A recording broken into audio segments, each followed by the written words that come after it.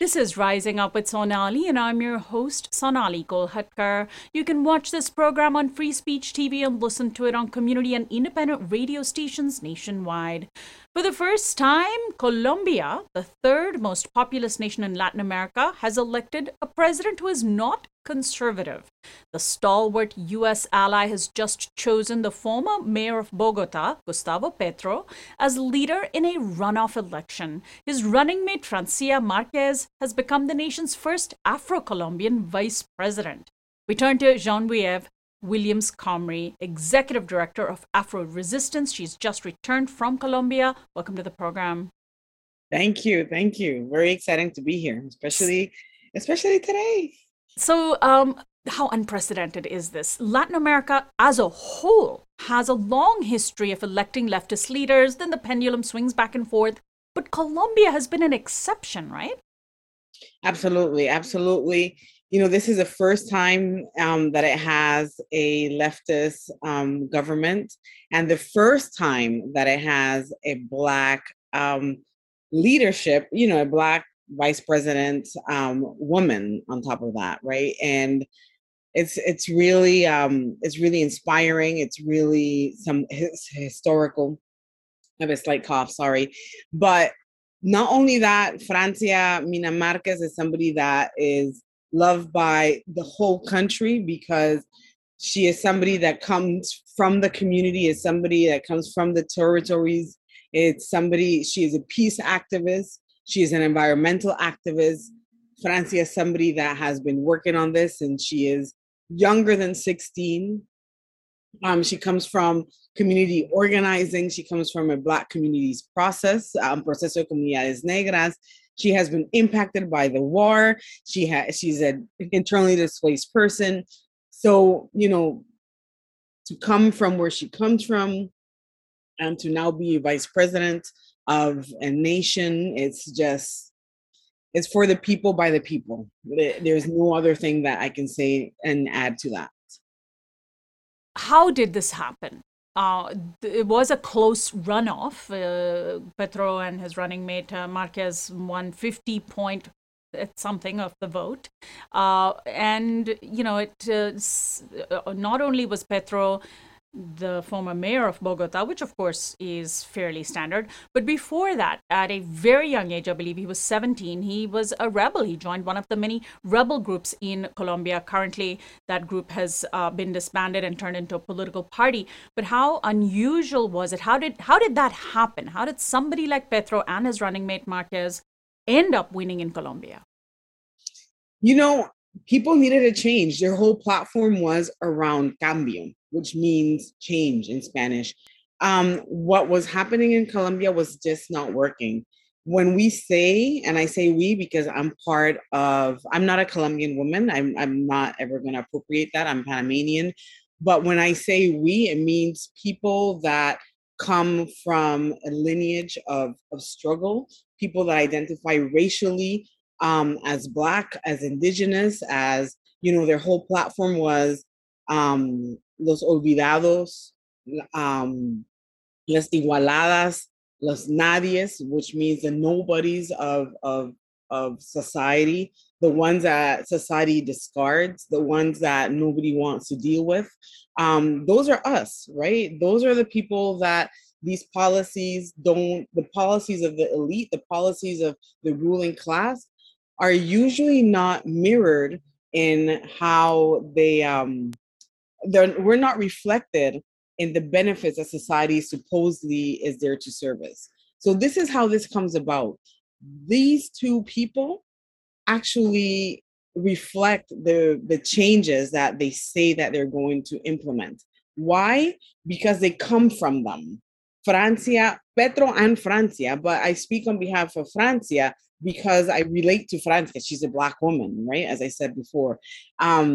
Francia is somebody that has come from these communities, that has been impacted. So when she says environmental degradation, when she speaks about peace, it's because she has lived in unpeaceful situations, because she has lived the consequences of environmental degradation, because she has served as a domestic worker, because she has felt what it means to have lack of education, to not have equitable employment, to not have just access to public health.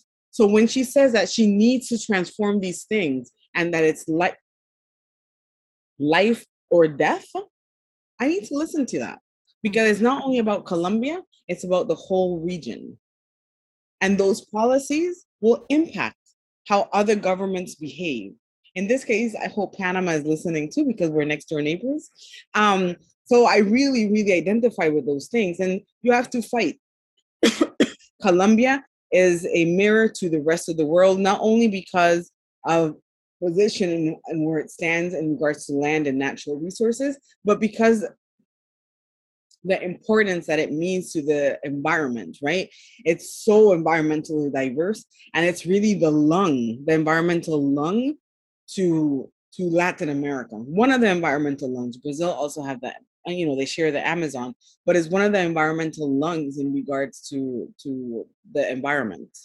Now, Francia Marquez represents 10%, just in terms of demographics. 10% of Colombia is Afro-Colombian. And this is the first time that someone has, there's never been an Afro-Colombian president. There's also never been an Afro-Colombian vice president. She becomes the first vice president of African heritage. But as you were pointing out, her environmental chops are really what sets her apart. Tell me a little bit about the work she did in opposing mining industries, which really speaks to, hopefully, this new government's position on industries and on destructive industries in Colombia, because the West, the US, has poured money into Colombia, hoping to prop up corporate interests for many, many years, right? Absolutely. One of the things to really keep in mind is that for the past 22 years, the United States has poured into Colombia at least $4.5 billion in the form of military training and into arms. So that's one aspect of US foreign policy that, some people want to gloss over. And we could say that's related to the environment and unrelated to the environment. But what is definitely related to it is aerial fumigations, right? Because everything is intersectional in this. And I say that because in their quest to control drugs and arms, aerial fumigation also depletes the environment because it kills off, especially African descendants and indigenous communities, ancestral ways of life. And it kills off how they can sustain their families via natural foods and natural ways of sustaining nourishment.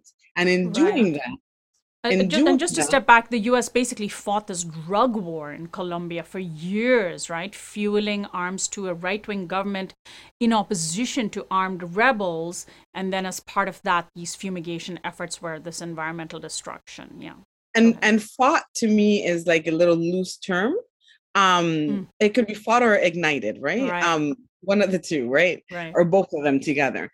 So and I say so that leads to, well, now people can't sustain this. Now we have to allow for mining industries to come in so that they can then exploit the land even more. So communities have always been in resistance, right, to environmental degradations, be it through aerial fumigations or be it through multinationals coming into their communities, blocking off river entrances, right, to create dams, and the dams to provide electricity to neighboring communities and not to the communities that are supposed to be benefiting, which is the local Black or indigenous communities, which also, it's very complicated for me to explain like really fast. I would need like a map and everything else. But when you basically desviar, I'm not sure the word in English, but when you basically reroute a river to create a dam, an electrical dam, people get displaced, right? Because you have to dig and you have to bring in excavators to dig and to open up, which means communities have to be displaced. And that means that many people have to either migrate to local communities as cheap labor, meaning either bus drivers or construction or domestic workers, because they can't sustain themselves anymore in their local communities. Their natural resources, meaning their rivers, become polluted, which means fishes are no longer edible, and their grasslands can't be agricultural production can't happen there anymore. So people like Francia and their communities were against construction, against expansion of natural water sources, and against mining. So, of course, when people are against that in their own communities, they automatically become enemies of transnationals and enemies of the government, because the government wants to make money and benefit from all these relationships internationally. And Francia became a thorn to many through her organizing collectively, because there's collective organizing. Francia was never moving individually. She was part of it, as I mentioned before, of an organization called Proceso de Comunidades Negras, the Black Communities Process, where politically she grew. She was also mentored by many Black women in Colombia, many Black elders in Colombia. So Francia's victory, and I want to bring it back to this, Francia's victory is not just Francia's victory. Francia's victory is a whole community's victory, is a whole collective victory of Black women and Black men that have been carrying her since she's very young. So this is when people are celebrating, when people were celebrating, it was a collective celebration. There's collective accountability. Francia will not govern just as Francia. Francia is governing for many and by many. Now, the most important aspect, of course, of what happens in Colombia is what is next. What do you think, or how do you think Petro and Marquez are going to move forward in Colombia, given where they've come from? We've seen previous presidents try to pull in some of the former rebel groups and members of the rebel groups, the FARC, the ELN, into government, make peace with them, which is an important part of reconciliation and moving forward. Do you think that Petro and Marquez, have they made that a central part of their platform? And have they also, vowed to take on the corporatists, the environmentalists, the environmental, the destroyers of the environment? Well, one of the things that they both have said and acknowledged is that the economic system is completely broken in Colombia. Um, that there's been an over reliance on oil exportation, that there's been an over reliance on the concept of the rich gets richer, of course, and growth in that sense, and that they really need to pay attention to what is going on with their base. And the base is who got them elected. So we're talking about the LGBT communities, people with disabilities, the poor communities, women specifically played a big role in their campaign. So, how are these groups going to grow? How are these groups going to benefit from new policies and new structures within their government? A ministry of equidad is being created, and this new ministry will propose new policies and new structures to Can you really repeat that? A ministry of? equidad, of equality, of equity, is being created. That this is one of the proposed initiatives that Marquez is coming and Petro has fully supported as well.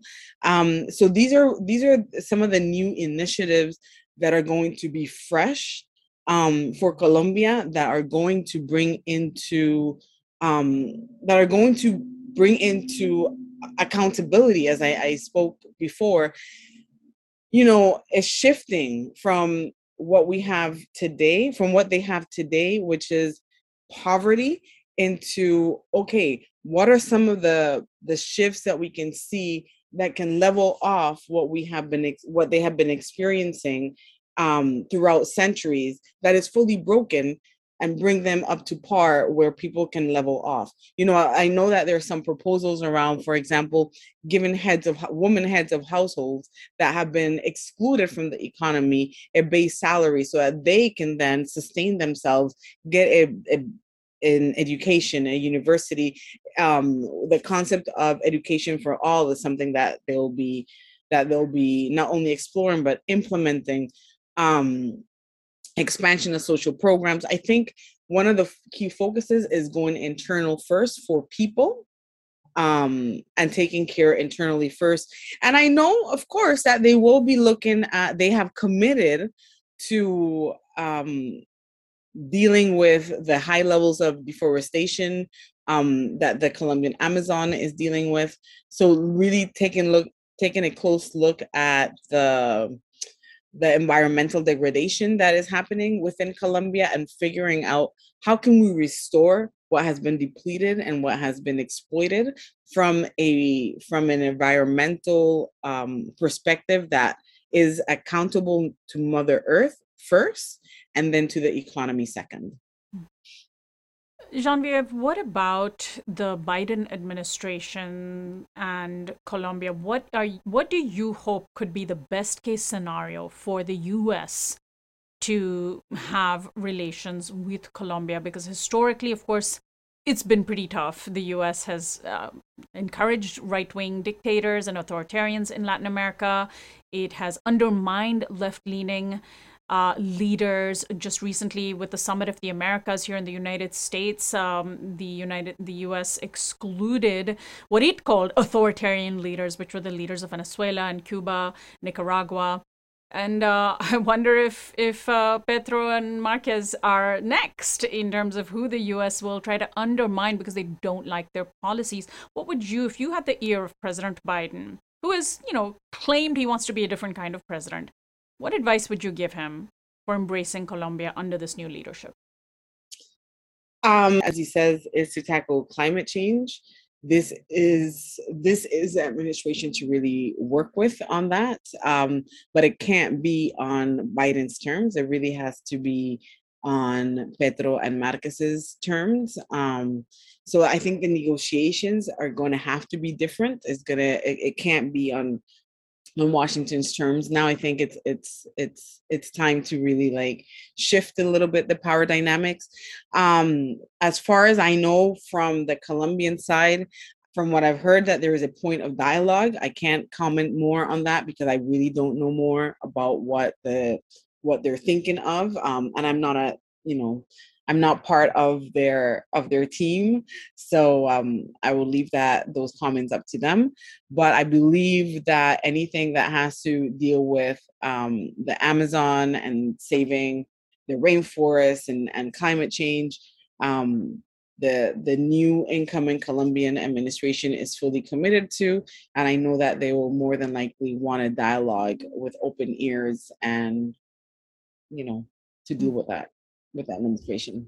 You just returned from Colombia. How close were you to the winning leadership of Colombia? Give me a sense of what it felt like. I've been friends with Francia for many years. I consider her one of my sister and comrades, and not only her but her family. So I was celebrating with her. What can I say? It was great. It was great sharing space and sharing hugs. Everybody's so proud of each other, right? As I said, it's not only her victory. This is a collective win.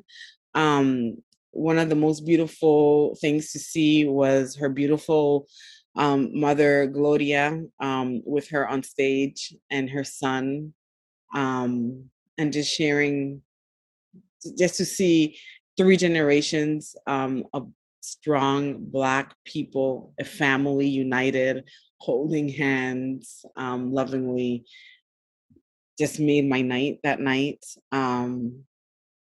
Just knowing the stories of struggle that so many Black families in the region have been through, and I think all Black people in the region at one point or other have identified with the Marquez family. So I think everybody cried. I know I cried. I was a hot mess. But just seeing them on stage, I think we all in the African diaspora throughout Latin America identified. We all had butterflies, and it was all worth it. So congratulations to Francia once again. Genevieve, thank you so much for joining us. Really appreciate your time here.